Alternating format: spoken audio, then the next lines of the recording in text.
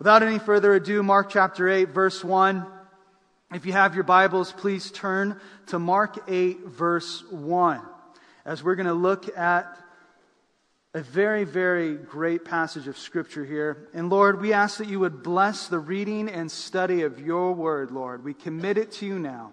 In Jesus' name, amen. Mark 8, verse 1. This is the second book in the New Testament. So you start at Matthew, move over to Mark, and then chapter 8 comes after 1 through 7. Just kidding. And Mark 8, verse 1. It says, "In those days, the multitudes being very great and having nothing to eat, Jesus called his disciples to him." Now, when you're reading this, now for some of you, you've heard of the feeding of the 5,000. This is actually the feeding of the 4,000. Previously, Jesus had called his disciples to him. Now he does it again. And I can only imagine the look on the disciples' faces when Jesus says, "Hey guys, come over here." Like, uh-oh, what is about to happen? You might ask, well, why do you think that? Well, let me explain why.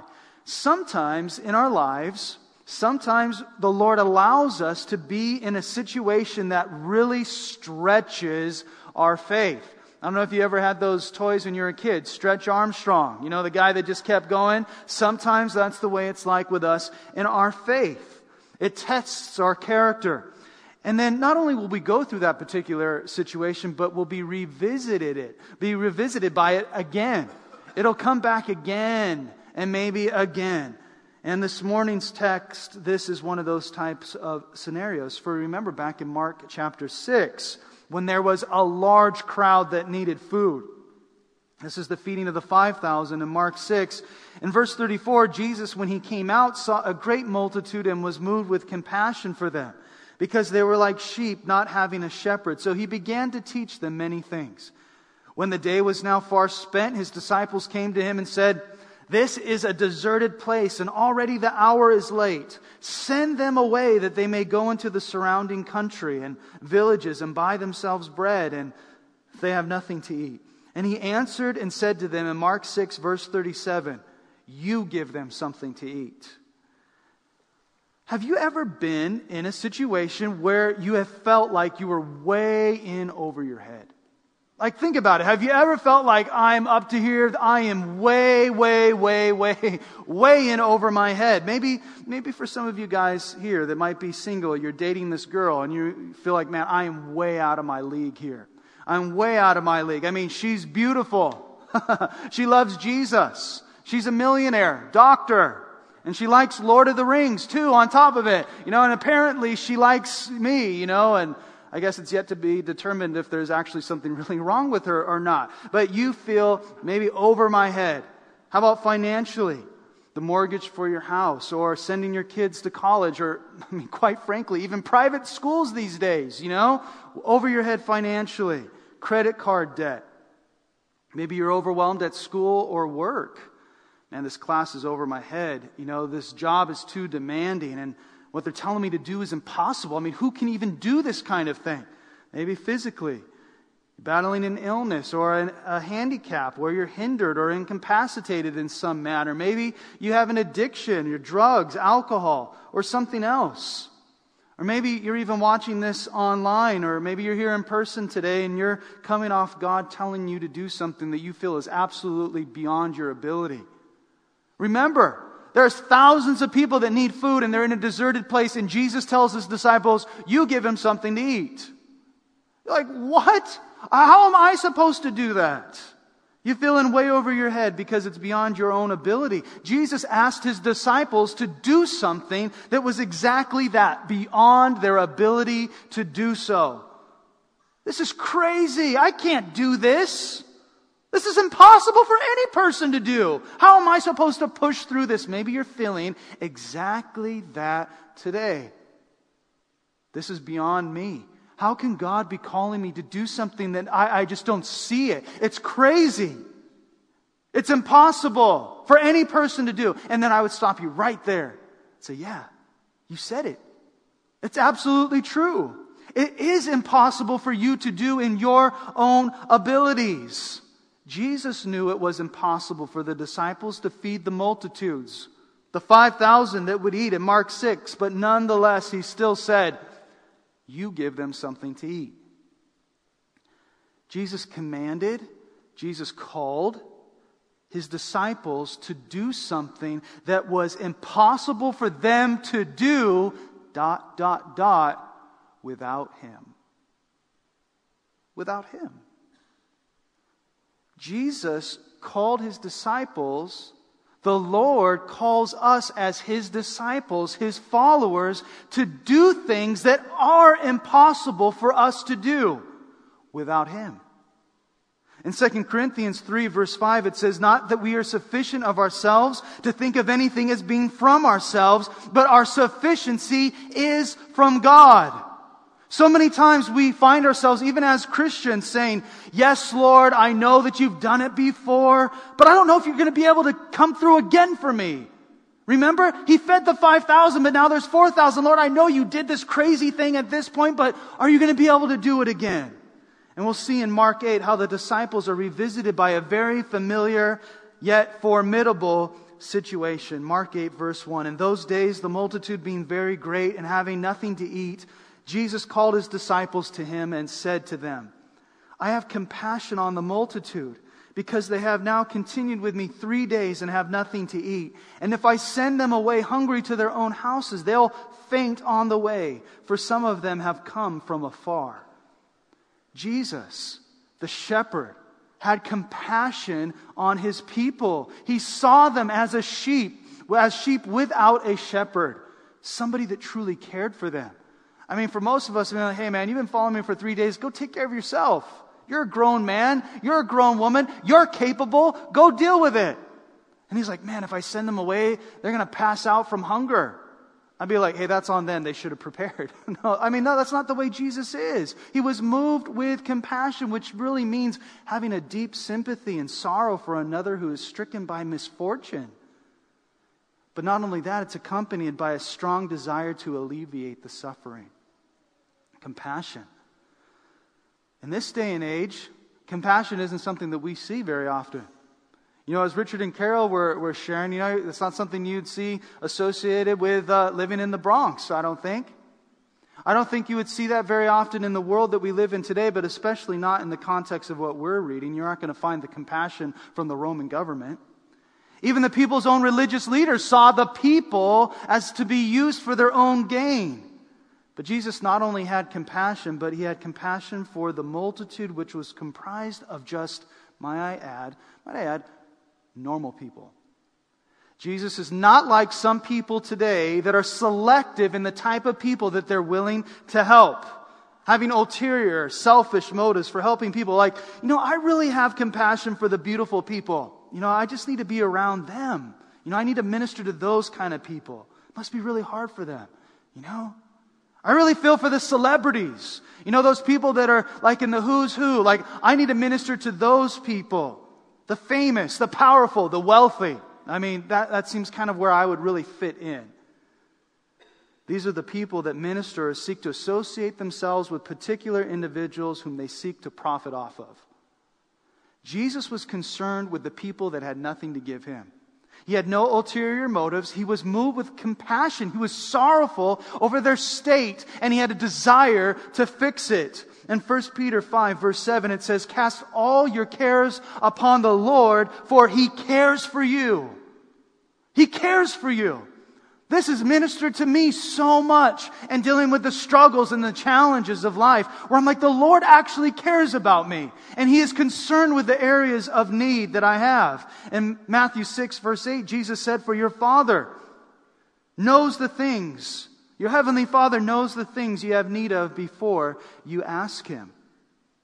In Mark 8, verse 4, then his disciples answered him, how can one satisfy these people with bread here in the wilderness? It wasn't like, hey, let's run over to Ralph's real quick and we'll pick up some loaves of bread and some sandwich meat. They were in the wilderness. There's no Costco's, nothing. How am I supposed to get food? What's going on here? The word wilderness in the Greek, which the New Testament was written in, from what we're reading this morning, literally means an uninhabited region or a wasteland. A place where no one lived, and it was a wasteland.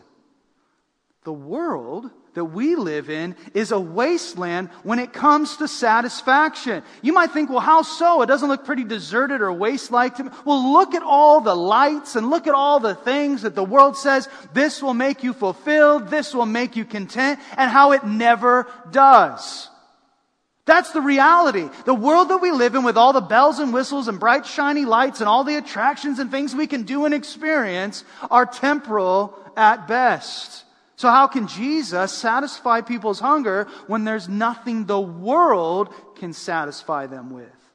Even this morning, how can Jesus satisfy the hunger that is deeper than a physical hunger that's in your soul, that's crying out for more, when nothing that you try to fit in that void that the world has to offer will do the job? Are you here this morning dissatisfied with what the world's been feeding you? See, we as human beings, we're very interesting. We feed on things that bring us some sort of fulfillment, but those things are temporal at best. Like, I thought I'd be satisfied if I got that job, or if I owned my own business, or if I dated or married that particular person, or if I finally owned a home, or if I had that boat, or drove that car, or wore those clothes, or ate at that particular exclusive 5-star, 6-star restaurant, if I stayed at the main resorts, if I had enough drugs, or went to enough parties, or had enough popularity, or, went on the most cruises, or whatever it might be, we think, this will make me feel fulfilled. And don't get me wrong, there's certain things we experience in this life where we have fond memories, things that are enjoyable and pleasurable. But the fulfillment doesn't last. There has to be something more. I'm on to the next thing now, man. That's so outdated. That's so old school. It's like, hey, man, I'm so 3008 and you're so 2000 and late, like Fergie Ferg said some time back. So we'll work and we'll strive and we will just seek to obtain these things, something that we hope to derive some level of fulfillment or satisfaction from, pleasure from. Though ultimately, eventually, unfortunately, it leaves us hungry for something more. Hungry for something more. That's why Jesus said in John 6, verse 27, "Do not labor for the food which perishes, but for the food which endures to everlasting life, which the Son of Man will give you, because God the Father has set His seal on Him." Don't strive for the things that don't last, because as I mentioned, there is a hunger that's deeper than your stomach. I know that might be hard for some of you to imagine, because it's the fleshly appetites. Some of you are already thinking, should I get a number 1 or a number 2 at lunch today? And those of you that laughed are thinking that. In-N-Out. I didn't have to tell you. See, there's a hunger in your soul that nothing can fill. I was talking to Austin. He works at In-N-Out. He's part of Richard and Carol's extended family, I guess you can say. And good guy, serves here. And his girlfriend Alicia serves here as well. And we were talking about In-N-Out on Friday. And like, hey, how big can they stack them now? And they don't do more than 4x4s now. And they used to do like these 12x12s or whatever they might be. But food makes you hungry again. You eat it. And then you come up the next day. I'm hungry. And nobody in their right mind says, why are you hungry? You just ate yesterday, man. I was hungry. I ate, filled me up, and I'm hungry again. This is the way the world is in everything. I'm hungry. I try something, fills me up for a moment, and then I'm looking for something more. Jesus said in John 6:35, "I am the bread of life. He who comes to me shall never hunger, and he who believes in me shall never thirst." What is he saying? You will never be hungry again for breakfast, lunch, or dinner. No, he's not speaking of the physical. He's speaking of the spiritual. You come to Jesus and you will have satisfaction in your spirit. You will have contentment. You will have peace. You will have fulfillment. This is what we were talking about this morning. To have something that is deeper than the physical. Not only forgiveness of sins and knowing that when I die I go to heaven. Not only victory over sin, which means I can be free from addictions and bondages. I can be free and changed from old ways of life. I find that I can be fulfilled in the innermost recesses of who I am. In verse 5, Jesus asked, how many loaves do you have? And they said, 7. Verse 6, so he commanded the multitude to sit down on the ground, and he took the 7 loaves and gave thanks, broke them and gave them to his disciples to set before them. And they set them before the multitude. Verse 7, Mark 8. They also had a few small fish, and having blessed them, he set them also before them. And so they ate and were filled, and they took up 7 large baskets of leftover fragments. Now, basket in Acts 9:25, we studied this in the book of Acts, but the basket in Acts 9:25 was a basket that was large enough to fit a person in. In Mark 6, the feeding of the 5,000, it says they brought baskets left over. That was a satchel. We're looking at a basket large enough to put a person in. They had left over, 7 of them. In verse 9, it says, now those who had eaten were about 4,000, and he sent them away. So here was this multitude of people that were following Jesus, as he said, for 3 days. And they were a prime example of the promise of God in effect. As Jesus said in Matthew 6, beginning in verse 30, please be encouraged by this today, because this really spoke to me. Now, if God clothes the grass of the field, which today is and tomorrow is thrown into the oven, will he not much more clothe you, O you of little faith? Therefore, do not worry, saying, what shall we eat, or what shall we drink, or what shall we wear? For after all these things the Gentiles seek, or the world seeks after. For your heavenly Father knows that you need all these things. But Matthew 6:33 says, but seek first the kingdom of God and his righteousness, and all these other things shall be added unto you. This is what it's all about. You know what the Lord spoke to me about in Matthew 6:30 through 33 that we read there? Was this phrase, oh, you of little faith. Oh, you of little faith. You know, sometimes you can think, well, the pastor's got to be perfect in every way. No, like the Lord, I'm a follower of Jesus, and I happen to be a minister. And the Lord spoke to me. He's like, I clothe the grass of the field. I'm going to take care of your clothes. I'm going to take care of your needs. I'm going to take care of everything that you're in need of, because I know what you need before you even ask for it. And if I take care of these things that, the grass grows up and there you are with your lawnmower, it gets chopped down, you throw it in the trash, I take care of the grass, how much more am I going to take care of you, oh, you of little faith? And that might be specifically for some of you this morning, that the Lord is going to take care of you. He says here, seek first the kingdom of God and his righteousness, and all these other things shall be added unto you. You seek the Lord first. You keep him as the number one priority in your life, above everything. And you will find that the Lord will take care of the peripherals, the little details and the big details, the big things. He'll take care of that. He'll supply your needs. So the Lord will take the little that we have, the loaves, the fish. He'll take the little that we are incapable of doing what is asked of us, and he'll use it because we're connected to him.